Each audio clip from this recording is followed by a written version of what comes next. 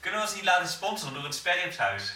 Nou, weet je wat we denk ik moeten doen? Ik denk dat we gewoon allemaal kleding moeten gaan dragen van hele dure merken en die laten we ons wel sponsoren. Oh, dat we een Instagram-account beginnen. Nee, gewoon dit als podcast. Ja, maar Joost, dat mensen die kunnen horen wat voor kleren we aan Precies. hebben. En denken, die klinken goed in een... wat heb ik aan?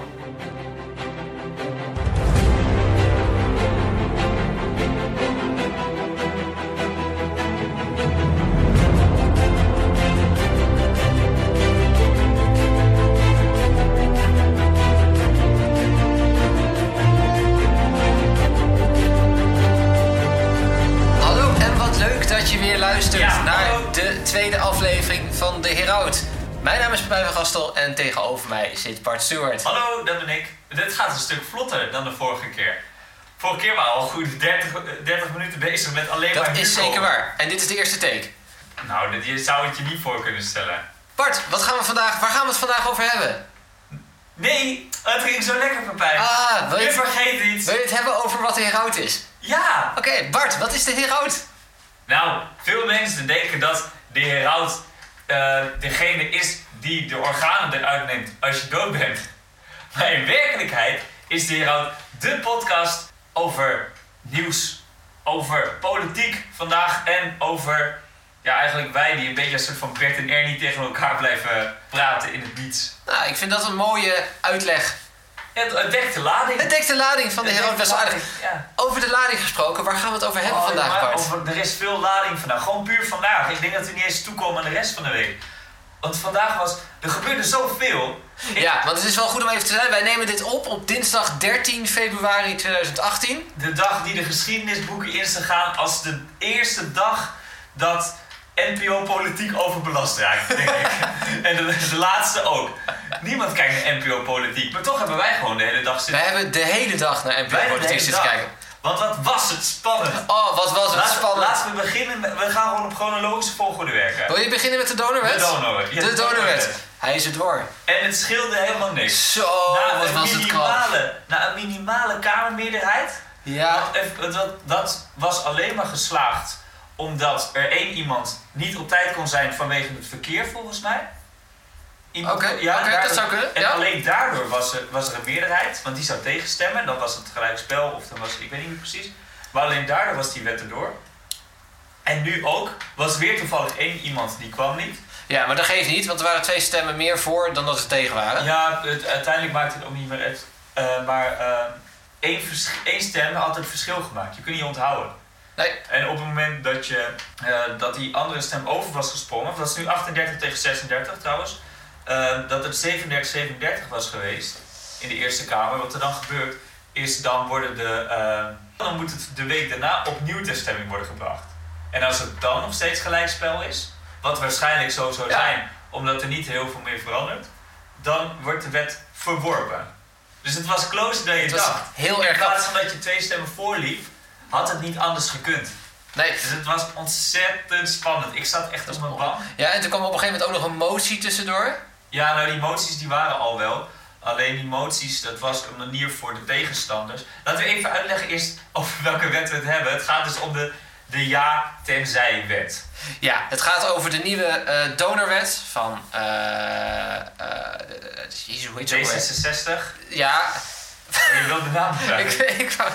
Die is me ook even ontschoten. Terwijl jij praat, ga je dit heel snel even googlen. Ja, het gaat over de nieuwe donorwet. We hebben natuurlijk altijd in Nederland het donorregister gehad dat je geen donor bent, tenzij je aangeeft donor te worden. En dat gaan we nu omgooien naar donor, ja, tenzij. Precies, Pia Dijkstra. Pia Dijkstra, dankjewel. Ja, Pia Dijkstra. En je zag haar, ik keek naar haar gezicht, omdat ik dacht van, je kun je een beetje aan aflezen hoe ze denkt dat het gaat. En op het moment dat VVD zei, want er waren van heel veel fracties, was het bekend wat ze gingen stemmen. Ja. SP was al duidelijk, die ging helemaal voorstemmen. Daar was toevallig ook eentje die kon uit persoonlijke bewegingen kon die niet voorstemmen. Ja, en maar daardoor was ze niet, dat was die van de SP. En er was ongeveer, volgens mij 4 van de PvdA, dat was het bekend. En de enige die nog niet duidelijk was de VVD. Nou, en de oudere partij gingen gesplit stemmen, toch? Ja, maar die waren gewoon wel voor. Omdat die hadden ook wel door. Ja, wij zijn de eerste die dat nodig hebben. Dus er was al een zekerheid van 32 stemmen. Die was eigenlijk al veilig gesteld. En toen kwam de VVD en die zei, Nou, wij hebben het. Er zijn er van de 13 mensen die we hebben, daarvan zeggen er 7 dat ze het niet willen. Ja. Dat ze het niet willen. En toen werd er een camerashot van haar gezicht. En zij was aan het lachen. En toen dacht ik, ja nee, het zit goed. Het zit goed. Ja, en inderdaad. Heel fijn. Het zat goed, maar net. Ja, nee, het had niet met minder gekund. Allebei de kamers niet trouwens. Dat zegt ook wel even iets over hoe gevoelig zo'n wet ligt. Maar ik vind het ontzettend goed nieuws. Ik vind het heel gaaf dat dit er doorheen is. Ja, jij bent ook daarvan. Ik ben erg enthousiast. Je denkt van hier een nier en jij krijgt een nier en jij krijgt een nier. Nee, ja, weet je, kijk, het is natuurlijk ontzettend kwalijk dat er zo'n enorm tekort is aan nieren, omdat mensen zich gewoon niet laten registreren. Kijk, als iemand een bezwaar heeft tegen het weggeven van organen, weet je, prima. Maar dan is het helemaal niet zo gek om even te eisen dat je 1 keer 5 minuten van je tijd neemt om aan te geven van, joh, ik wil geen donor zijn. Nou, daarom. Ik heb nog geen goede... De enige goede argumenten die ik vandaag heb gehoord ertegen zijn dat het inhoudelijk niet helemaal is gegaan zoals het hoort in een Eerste Kamer. Dus met die moties een beetje rommelen. Mensen wilden het vooral houden dat het opnieuw de Tweede Kamer door moest. Ja, kijk... Dat is een goed tegenargument. Ja. Maar verder... Kijk, een goed punt was natuurlijk dat het eerst heel onduidelijk was wat de nabestaanden nog te zeggen zouden hebben. Ja, maar jij zit daar meer in die wereld. Maakte jij je daar zorgen over? Want jij kent de praktijk misschien een beetje. Nou ja, ik kan me voorstellen dat mensen zich daar zelf wel zorgen over maken. Weet je, kijk, het voordeel van nu is dat je als nabestaande het nog steeds kan tegenhouden als iemand te lui is geweest of gewoon geen tijd heeft gehad om dat op een gegeven moment aan te passen, om dat standpunten kunnen veranderen.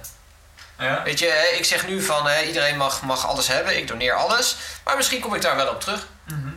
Dat kan. Ja. En misschien vergeet ik dat te registreren, maar zeg ik dat wel tegen degene die achterblijft. En dan kan die alsnog dat tegenhouden, waarbij het uiteindelijk aan de arts is om de uiteindelijke overweging te maken. Of Nou, ik kan me wel voorstellen als je bijvoorbeeld met die patiënt al een aantal keer hebt besproken van wat wil je ermee? Die zegt nou, als ik doodga, dan hoop ik dat dit iemand anders geneest. Dat mag, hou alles er maar uit. En dan zegt de nabestaande van, ja, maar dat had hij niet gewild. En je kunt aanwijzen, dit staat dan wordt het natuurlijk een heel lastig verhaal. Ja, want dan wordt het een tegen de ander. Ja, dus waarschijnlijk zal een arts dan de zekerheid voor de... In België hebben ze het al even. En weten we of het ook meer donors heeft opgeleverd? Het heeft meer donor geregistreerden opgeleverd. Dus mensen die... Volgens mij is het daar... Ik heb er een keer over moeten debatteren in het laaghuis. Toen ik in de 5 VWO zat. En toen was het volgens mij boven de 90. Boven de 90%. Maar qua organen, die werden aangeboden? Nou, dat is de schappen. Dat heb ik even onderzocht. En volgens mij ligt het effectief lager. Omdat de nabestaanden daarna nog gaan zeggen van, oh, dat heeft hij niet gewild. Of dat is precies. Dus uiteindelijk levert het minder op. Maar ik kan me niet voorstellen dat het minder oplevert dan dat het nu heeft. Ik heb niet precies het is de een cijfers drama, van België. Ja, het is heel zonde. Echt een drama. Het is echt heel zonde. Omdat als iemand doodgaat, dat vind ik ook. Weet je wat ik ook wel eens heb? Als je naar het station fietst, omdat je haast hebt, en je weet er wordt vandaag een pakketje bij me bezorgd. En tegelijkertijd passeer je dus de TNT-witte busje. Het busje waarvan je weet, die heeft mijn pakketje. Meestal computerspelletje. heeft, of de camera of het SD-kaartje. Die passeer ik nu gewoon. Ja. Dus ik hoef niet te vertrekken zonder dat ding. En dat vind ik zo debiel en net zo debiel. Maar met ernstige gevolgen. Vind ik deze situatie niet bij heel veel donor. Het is heel knap dat ik daar zo'n hele mooie zo. Maar ja, ik hoop dat die mensen die het vergeten, dat die nu, dat die toch in staat zijn om te geven. Ik had ook, ik ben redelijk laat donor geworden. Nee, ik weet niet of het relatief laat is, maar pas toen ik in de 20 was, toen dacht ik eraan.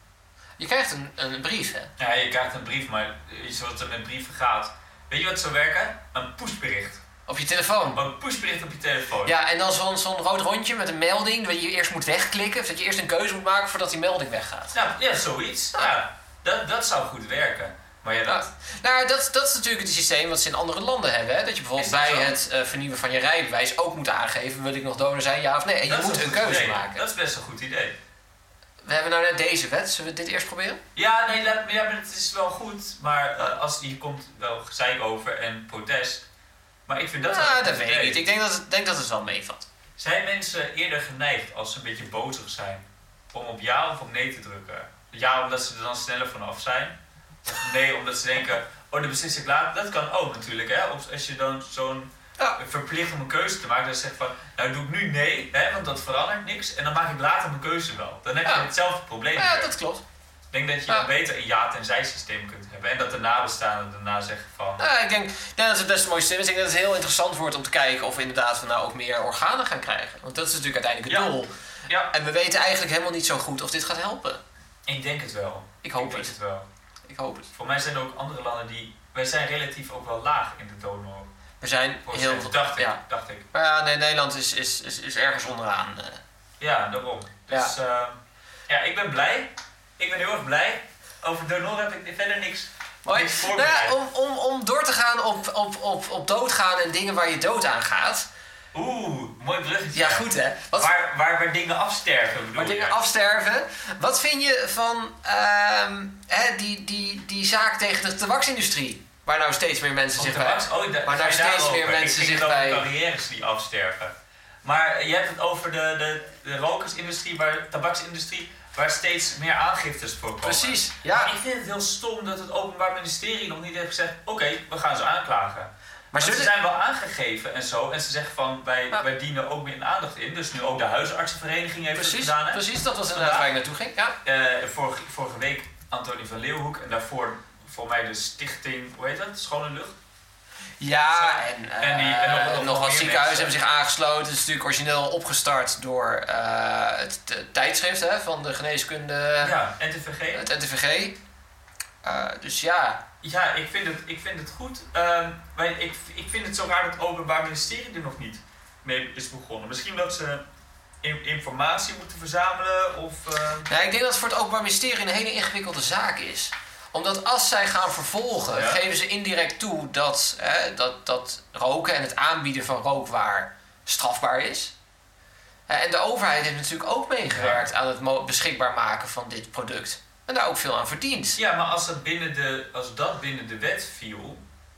Ja, maar dan zou dit ook binnen de wet vallen. Ja, dat is wel waar. Jij bent bang dat de rokersindustrie de Nederlandse staat vervolgens aanklaagt voor alle verhaalde schade? Niet zozeer de rokersindustrie, ik denk wel de slachtoffers. Weet je, als jij longkanker hebt, en op zich, het is ook niet zo gek, want het primaire doel van de staat... Maar we gaan toch van roken af. Hoe langer dat over een jaar of 50 denk ik dat er veel minder gerookt wordt. Je ziet...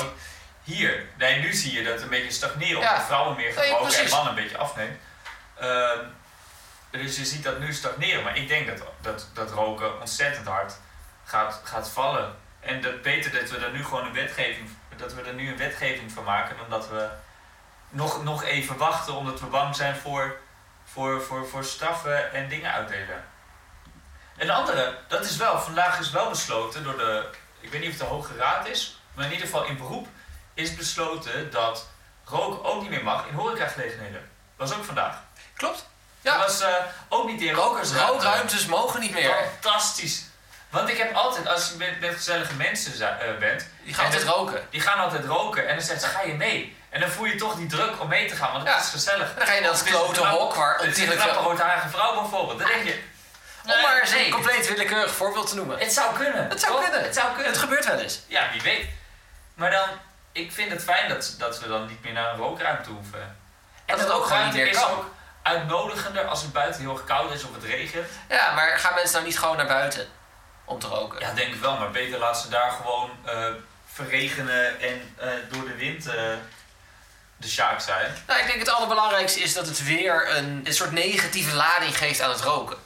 Dat hoop ik. Maar je moet het vooral zoveel mogelijk moedigen. Dat je een moedigen. sukkeltje bent als je gaat roken. Dan sta je daar als kneus buiten. Dat lijkt me mooi. En wat dat betreft is klimaatverandering ook heel goed. Want dan krijg je heftigere stormen. Dan wordt het steeds minder interessant. Ja, dus door roken krijg je meer CO2 in de lucht. Daardoor verandert het klimaat, krijg je ernstige stormen. En kunnen mensen niet meer roken. De natuur lost het probleem op voor ons. Fantastisch. Het enige wat we dus nu nog hadden hoeven doen is zeggen... Nou, je moet ook buiten roken. Je mag niet meer rokersruimte in de horeca. Nou, dat is gebeurd. Ja. Dus vanaf nu gaat het probleem vanzelf. Het dooft uit. Dus hartstikke schattig van die aanklacht. Maar dat doet er helemaal niet toe. Dat doet er niet meer toe. Doet er niet toe. Het is een einde begonnen. Nou, ik denk wel, dit gaat een grotere slag toedienen aan het roken dan die aanklacht. Ik denk dat het grotere slag aanricht voor de horeca. Ja, denk je dat de horeca minder omzet gaat maken? Ja, want terwijl die mensen buiten staan ze niet binnen drankjes te bestellen. Nee, maar mensen in zo'n rookruimte toch ook niet? Want je mag nooit... Jawel, want er zijn mensen die naar binnen gaan. En juist daarom mag het niet. Omdat sommige van het personeel, die moet daar soms naar binnen en glazen opruimen en schoonmaken. Ja. Nou, goed punt. Hey, maar doorgaan over andere dingen die aan het uitsterven zijn. Die ook in rook zijn opgegaan. Nou, mooie woordkeuze. Ja. Mooie woordkeuze. Hoe Halbe het verknalde. Oh, Halbe Zijlstra. Ja. Halbe Zijlstra. Ja, want wij weten net, ik denk, nou, vers van de pers, 2 uur geleden heeft Halbe Zijlstra... Ik had het vanochtend al wel een soort van voorspeld. Nee, maar 2 uur geleden ongeveer heeft Halbe Zijlstra werkelijk zijn ontslag aangeboden. En... Hij was emotioneel, hè? Hij was ontzettend emotioneel. Waarom? Wat is er gebeurd met Halbe? Waarom die emotioneel is, of het verhaal? Nee, wat is het verhaal? Wat is het verhaal? Nou, wat er gebeurt... Nou, zal ik een stukje doen? Ik had een stukje voor... Oh, dat is goed. Ja. Ik kan wel schrijven voor Zonder Lubach, dus ik heb geprobeerd om daar een stukje voor te schrijven. Maar dat gaan ze toch niet gebruiken, dus dat durf ik hier best wel voor te lezen. We moeten hier later nog wel even een paar geluidjes in knippen, want die heb ik niet bij de hand. Ja, nee, dat is goed. Oké, je moet even denken, hier komt applaus weg. Dan. Afgelopen week moest ik plots denken aan een uitspraak van de kerstverse minister van Buitenlandse Zaken, Halbe Zijlstra. De afgelopen jaren natuurlijk als fractievoorzitter een scherp profiel moeten neerzetten. Want dat hoort bij die functie. De komende jaren zal hopelijk Nederland een ander beeld zien. Ah, wat heeft hij er zin in. Hij werd dus minister van Buitenlandse Zaken. Veel mensen vroegen zich af, is hij daar wel geschikt voor? Heeft hij wel genoeg buitenlandervaring? Nou, er waren een paar argumenten voor. Op zijn persoonlijke pagina stond: mijn hobby is reizen. Nee, als dat het enige is, dan zijn de helft van mijn Tinder-matches gekwalificeerd om minister van Buitenlandse Zaken te worden. Maar er is meer. Het grootste argument voor die benoeming was deze. Ik was begin 2006 aanwezig in de Dasja van Vladimir Poetin.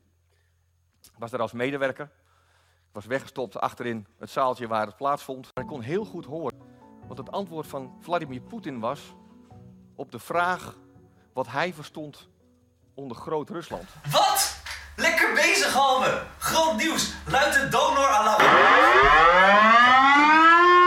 Als een ware 007 heeft Halbe Zijlstra top-secret informatie ontfutseld. Maak die man als de wie meer gaan minister. En zo geschieden. Maar zoals hij zelf al voorspelde... De komende jaren zal hopelijk Nederland een ander beeld zien. Onderzoeksjournalistiek, kom er maar in. Ja, verder was ik niet. Maar het is wel een beetje... Ik denk dat het heel mooi aangeeft wat er aan de hand is. Ja toch? Ik vind het toch goed. Ja. Ik start nog een keer de applaus in. Ja, nee, Halbe heeft als minister van Buitenlandse Zaken...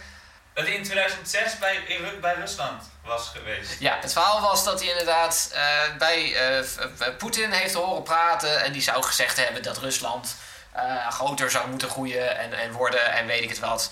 En dat blijkt gewoon niet waar te zijn. Ja. Hij was daar niet en Poetin heeft dat ook nooit gezegd.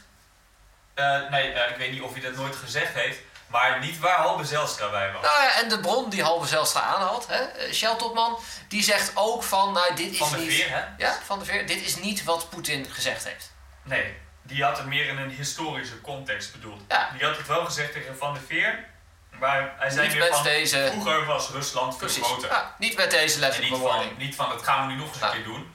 Dat is zoals Van der Veer het vertelt. Hè? Ja, nou goed, en voor een minister van Buitenlandse Zaken met Rusland, wat natuurlijk toch al een beetje gevoelig ligt. Nou ja, Rusland beschuldigt Nederland de hele tijd van fake news.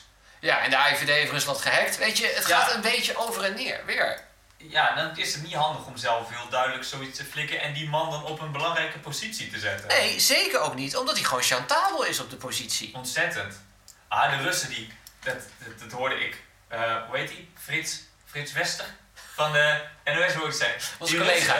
Russen, die zei van die Russen, die doen dat gewoon in een laadje, deze onthulling. En als er een keer nog wat is over, als we vragen om uitlevering van de MH17 verdachten, dan pakken die Russen, die kijken, wat heb ik hier nou in dit laadje? Dat is een, jullie minister van Buitenlandse Zaken toen, die zei iets wat niet waar. Oh, kijk, ik zwaai er nog even mee. Ik denk dat dit heeft wel grote schade gedaan. Nou ja, schade. Ze hadden anders wel iets anders verzonnen hoor. Maar Ja. Het is gewoon niet handig. Daar zijn we het over uit. Nou, en ik denk, wat je ook ziet, is dat de meeste partijen daar ook wel heel hard afstand van doen. De meeste? Ik volgens mij doen alleen de niet-coalitiepartijen dat. Ik vind de coalitiepartijen zelf, die zijn best wel. Want we hebben net even gekeken naar NPO Politiek. Ja. Dikke aanrader als je wil slapen. Nou, jij hebt wel weinig programma, of reclame. Dat is wel Er zit ontzettend weinig reclame Maar er zitten ook hele blokken van een half uur in waarin ze even reces houden. Ja. Heb ik liever reclame, dat breekt een beetje de dag. Maar de coalitiepartijen nemen er moeilijk afstand van. Ja, nou verschilt het een beetje. Wat je wel ziet is dat de JOVD, de jongere partij van de VVD, heeft eigenlijk gisteren, dus nog voordat hij werkelijk zijn ontslag heeft aangeboden, al gezegd van nou ja. Hoe laat was dat gisteren? Was het al voordat duidelijk werd dat wat hij inhoudelijk zei, dat ook niet klopte? Want er was eerst, gisteren de hele dag was er van, nou ja, hij heeft het dan wel gelogen dat hij dat zelf was, maar de inhoud staat. Ja. En pas gisteravond rond 11:00, net iets ervoor, 10:30 geloof ik, kwam pas naar buiten dat de inhoud ook niet klopte. Ja. Nou, dat moet ik je helaas schuldig blijven. Nou ja. Dat weet ik niet. Maar ze zeggen in ieder geval heel duidelijk van, nou ja, dit kan gewoon echt niet. Dit is dom, dit mag je als minister nooit, maar dan ook nooit doen. En, dus het is open op de nieuwe wij denken dat zijn positie niet meer houdbaar is. Hoewel ze wel zegt van, nou, laten we het Kamerdebat even afwachten en stel dat hij met een heel goed verhaal komt.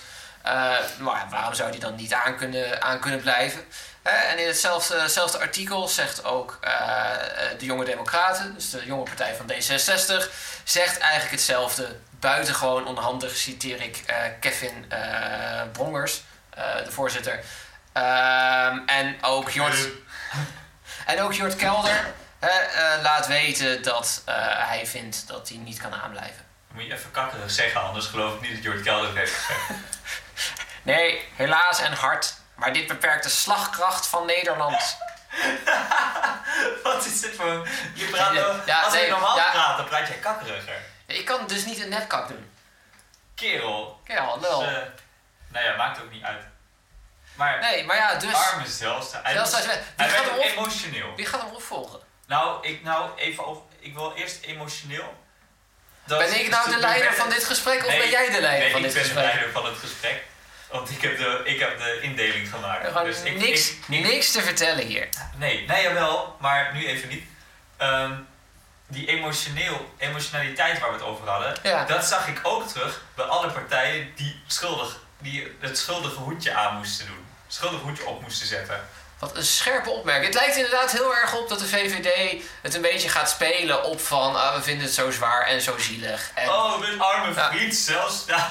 Ik had zoveel steun. Maar goed, dus geef mij niet de schuld zodat ik mijn gemeenteraadsverkiezing niet heb verkloot. Maar goed, Zijlstra is natuurlijk niet de eerste en enige politicus die is afgetreden omdat hij de waarheid een beetje heeft verdraaid. Nee, maar dat komt achter elkaar bij de beroemde mensen, Ivo Opstelten, Fred Teven, kennen we natuurlijk. We weten Frans Timmermans, die een beetje met cijfers wist te spelen. Ja. Voor de wat oudere luisteraars, Charles Zwietert.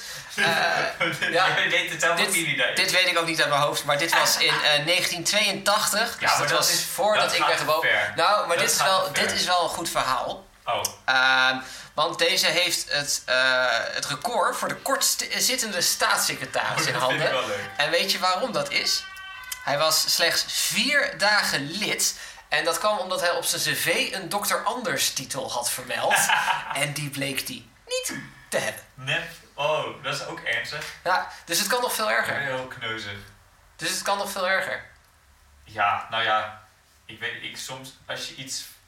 Ja, ik vind dat misschien minder erg. Kijk, als je Dr. Anders, dat is gewoon dom, maar je hebt vooral jezelf ermee. Maar ik vind dit heeft voor mij negatieve invloed. Tenminste, indirect natuurlijk, als Nederlander heeft dat voor mij invloed. Hoe bedoel je dat dit negatieve invloed op jou als Nederlander heeft? Wat Zijlstra heeft gedaan, hè? Wat Zijlstra heeft gedaan. Voor jouw gezicht naar buiten toe? Of voor jouw geloof in de Nederlandse politiek? Nee, op mij, omdat wij daardoor als Nederland minder sterk staan. Dus ik minder sterk vertegenwoordigd word. Ja. Terwijl als iemand zijn Dr. Anders, dat is gewoon een kneus en die wordt afgezet. En daar heeft hij vooral ook zelf mee. Maar denk je dat de wereldpers hier nog lang over gaat praten? De wereld misschien niet, omdat je hebt ook andere grote landen, ik noem geen Amerika, maar Amerika... Je noemt geen Trump, maar je bedoelt Trump. 5 seconden iets nieuws en onzin vertellen. Dus past dit eigenlijk niet gewoon in de moderne tijdsgeest? Je zegt, dit is moderne politiek. Dit is moderne politiek. En dat heel Nederlands is dat we dan ook nog sorry zeggen. Ja, en dat we dan aftreden en dat we daar consequenties aan verbinden en zo. Dat we Nou, wat je wel zou kunnen doen is, als dat gebeurt binnen je fractie, dat je een soort van straf aanhangt. Dat je een soort van Hunger Games van maakt. En van wie is op het einde nog over. Maar denk je dat zijn positie nog houdbaar zou kunnen zijn geweest? Zijn positie? Nou... Was er een mogelijkheid waarop hij nog aan had kunnen blijven? Ja, hij had het kunnen spelen op de kaart dat die Van der Veer, hadden ze waarschijnlijk niet gedaan, dat die Van der Veer nu aan het liegen was zelf. Dat hij beïnvloed werd door Rusland om te zeggen en zo, dat zijn inhoud wel stond, dat hij echt wilde delen. Maar waarschijnlijk... Dat is wel een heel ingewikkeld verhaal, denk ik. Heel ingewikkeld. Het had gekund, maar eigenlijk was het niet te doen. Zeker omdat er in het buitenland ook veel over gepraat werd. En als je als minister van Buitenlandse Zaken in het buitenland bekend staat als liefbeest, en er hoeft maar 1 keer te zijn geweest, dan... maar ik vind het zo raar dat hij dit in de Volkskrant vertelt en niet ergens anders. Ik vind het een raar medium. Nou nee, maar de Volkskrant heeft natuurlijk dit helemaal naar buiten gebracht eigenlijk. Onderzoeksjournalistiek, dat is goed. Ik had het volgens mij ergens eerder gelezen in de Volkskrant, maar toen was het nog niet definitief. En nu geeft hij het ook toe. Ja, hij heeft dit ruidelijk toegegeven. Er is geen discussie over dat wat de Volkskrant-journalisten hebben ontdekt, dat gewoon klopt. Ja, maar ik vind het toch raar dat dan de Volkskrant dat moet verkondigen en niet dat niet aan de Kamer gemeld wordt. Maar goed, wie had dit dan moeten ontdekken? Want als het aan Halbe Zijlstra had gelegen, was dit gewoon nooit naar buiten gekomen. Nee, maar nee, dat is wel waar. Eigenlijk had ik gewoon gehoopt dat hij toen de eerste... Dat mensen het op het spoor waren, zeg maar. Dat toen dat een beetje duidelijk werd. In oktober, toen was hij net aangetreden. Of toen moest hij nog aangetreden worden, ik weet niet. Toen moest hij nog aantreden. Moest hij nog aangetreden worden. Ernstig. Even kijken hoor. Afgelopen oktober, ja, dat is ook oktober. Rond dezelfde tijd. Ik denk dat hij toen al een beetje had moeten zeggen. En ik denk dat hij toen er nog makkelijker mee was weggekomen. Als hij het gewoon gelijk had gezegd? Ja, gelijk. Dus in oktober bij zijn aantreden. Zullen we doorgaan trouwens? Ja, nee, zeker. Ja? Oké, wat voor mail hebben we gehad op onze eerste aflevering, Bart? Nou, dat is leuk dat je het vraagt. Ik zal eens even kijken. Want we hadden wel degelijk mail. Hoe ze aan ons e-mailadres zijn gekomen, weet ik niet. Maar we hadden mail van Simon Marcus. Simon Marcus, oké. Simon Marcus. Wat schrijft Simon? Je bent live voor Simon, leuk dat je weer luistert. Hij zegt, we gaan heel verhaal hoe we kunnen betalen om betere statistieken te krijgen bij onze podcast. Nou, dankjewel Simon. Simon, leuk. Gemaild. Ja, fijn, leuk. Ik heb je mail gelezen en het antwoord erop is nee. Nee. Nee, gaan we niet doen. Ja, nee. Ik ben heel blij dat... We hebben boven verwachting mensen wel geluisterd vorige keer. Ja, blijkbaar. Nou ja, we gaan natuurlijk naar deze zien of het inderdaad ook deze keer is moet jij hem ook delen, want vorige keer heb jij hem niet gedeeld. Ik heb hem niet gedeeld, dat klopt. Dat is echt zeer pijnlijk. Dat klopt, ik heb hem niet gedeeld. Dus, oké. Maar ik zal het goed maken deze keer. Oké, dat is goed. Dan rest ons nog de fake van de week. De fake van de week? Ja, dat is de... Zal ik het fragment erin knippen of zal ik het vertellen? Vertel maar. Dan kun je het fragment er altijd overheen knippen als het een verhaal wordt. De fake van de week is afkomstig uit Amerika, het land van het fake nieuws. Waar een verslaggeefster verkondigde dat de Nederlanders zo goed zijn in schaatsen, omdat we elke dag naar ons werk gaan met de schaats. Omdat Nederland onder het zeeniveau ligt, is het ook logisch dat wij in de grachten kunnen schaatsen. Ik snap daar haar logica niet. Ik kan me wel voorstellen dat ze had gezegd dat wij goed zijn in fietsen. Omdat wij natuurlijk onder zeeniveau liggen, waardoor we een redelijk vlakke vloer hebben, vlakke grond. Dat we daardoor heel veel fietsen en dat we daardoor heel goed zijn. Nou, dat zou kunnen. Het is in ieder geval hoe dan ook. Dat doen we wel elke dag naar ons werk. Nou zijn we niet bijzonder goed te fietsen, maar... Ja, en we hebben ook niet meer de meeste fietspaden ter wereld. Nee? Nee, we zijn door Zweden of Finland of Noorwegen. Zo'n soort land ingehaald. Dinkelberg. Hoe durven ze? Olympische Spelen, volg jij dat? Ja. Volg ik. Gaat goed.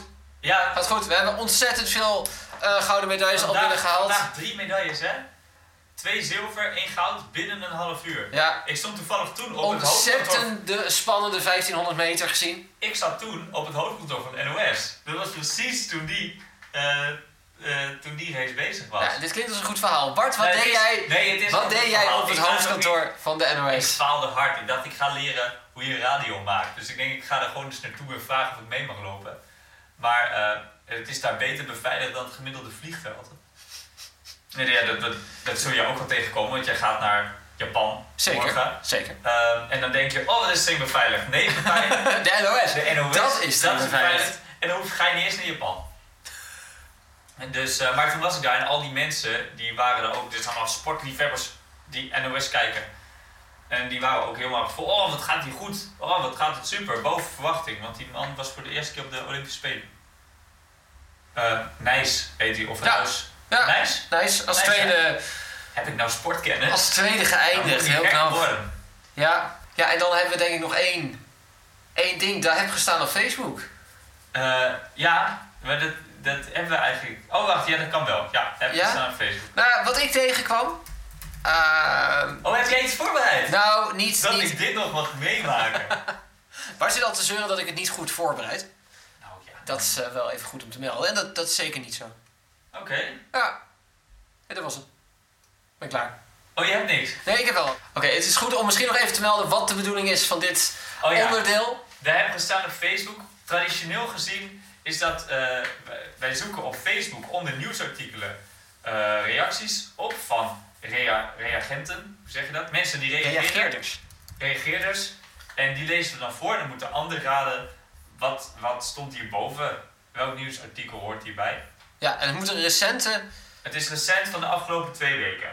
Yvonne zegt, en dit is vers van de vers. Oh, is dit Yvonne weer? Dit is Yvonne. Oh, ja, wel. Yvonne zegt, hoera! Allemaal opengesneden worden zonder verdoving.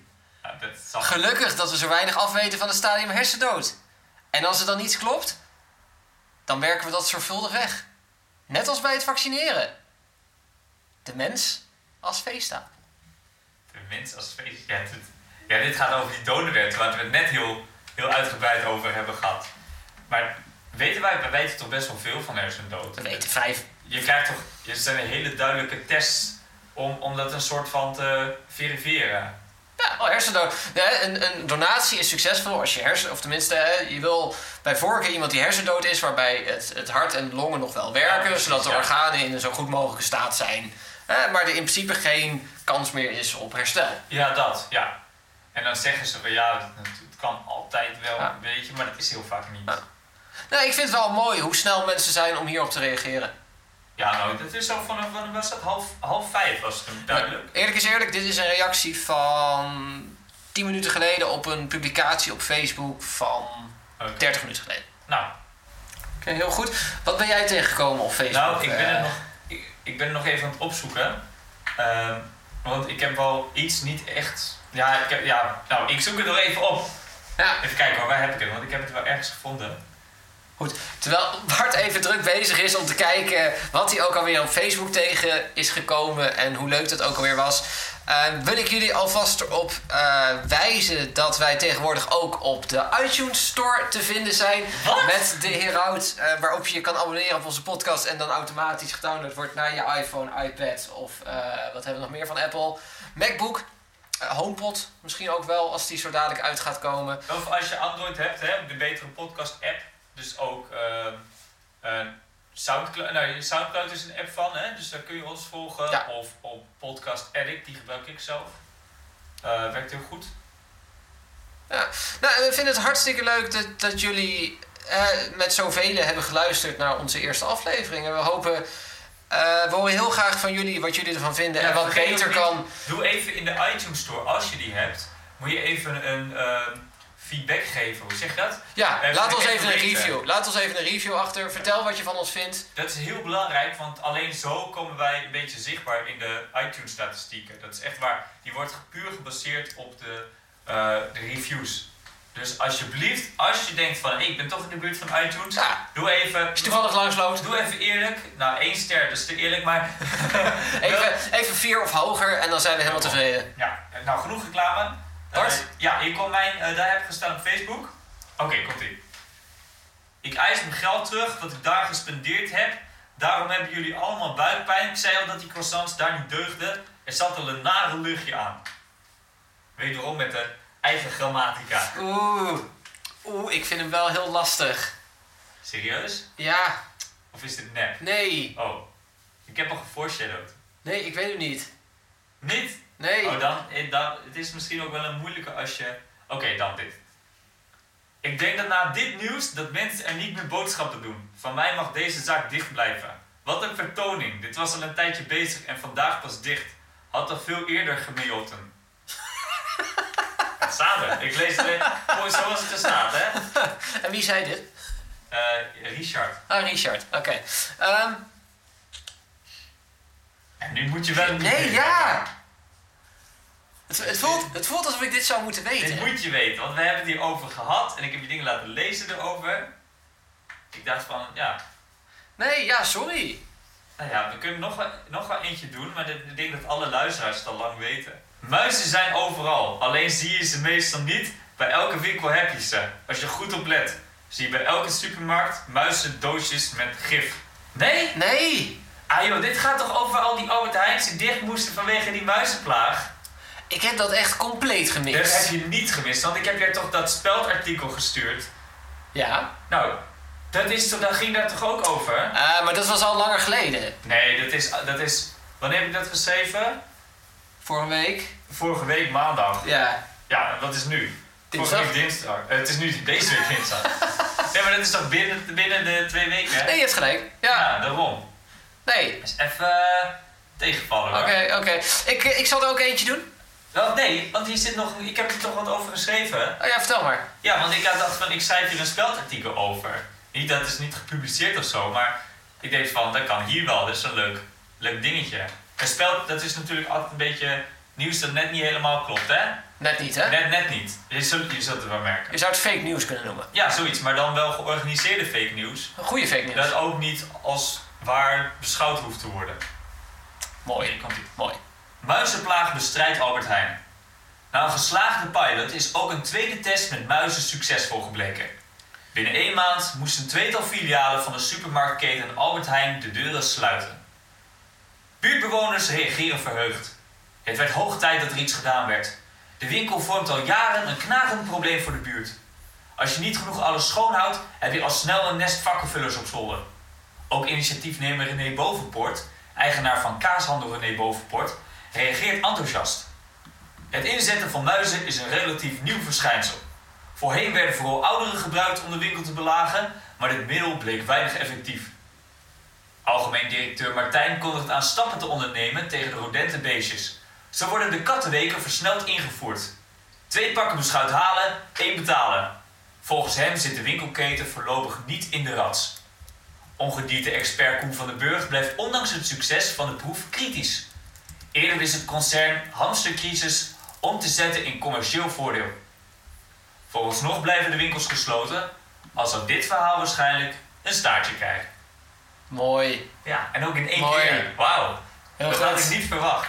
Prima. Nou, dan denk ik, dan hebben we die rubriek ook nog gehad. Dat vind ik fijn, want ik word helemaal gefrustreerd als die er niet in Ja, zit. hij hoort er een beetje bij, hè? Ja. Oh, een vriend van mij die plaatst een heldendicht voor Halber. Een gevallen held verdient een waardige terugblik. Oké. Dus hij is cabaretier, maar dat is een hele leuke cabaretier, Andries Toeroe. Zoek hem op, hij is heel grappig. Hij heeft dezelfde opleiding gedaan als die ik wil gaan doen, de kleinkunst. Oké, goed verhaal. Ja, maakt ook niet uit. Dit was het, denk ik, voor deze weken. We zijn er voorlopig niet, want jij gaat naar Japan. Wij zijn 2,5 week er niet en dan gaan wij heel snel weer een nieuwe aflevering maken. Ja. En er is Ga vast... je het nieuws volgen in Japan of niet? Ik weet niet eens of ik Jij volgt internet het nieuws heb. al niet. Ja, Japanners die hebben over internet. Nou, Ja, die zitten niks anders dan achter smartphone. ja, maar als buitenlander mag je dus niet zomaar in Japan een simkaart en zo kopen. Niet? Nee, Oh, dat wist ik niet. nee, dat Kun je is niet faken? een fake Japans ID. Ja, en ik ga met mijn perfecte Japans ga ik dan een bestelling plaatsen voor. Helemaal jongen, moet ik wel zien dit. Goed. Dank jullie wel voor het luisteren. Fijn dat jullie het tot hier hebben volgehouden. Ja, als jullie er nog zijn. Als jullie er zijn, twitter dan even met hashtag... Heraut? Nee, iets wat, dat gaan ze sowieso twitteren. Ik wil iets wat alleen maar de mensen weten. Een klein wandelrondje. Tussen ons en de mensen die tot hier gebleven zijn. Hashtag kruidenboter. Hashtag Halbe Zijlstra. Nee, ja, dat gaat niemand twitteren. Hashtag kruidenboter op Twitter. En dat vinden we leuk. Ja, en zoals altijd, vragen, opmerkingen, commentaar over Bart Struij. Herauten@gmail.com. En vergeet niet te liken, te subscriben en te abonneren. Ja, en de ratings op iTunes. Nou, genoeg reclame gemaakt. Tot ziens. Vaarwel. Start intro tune.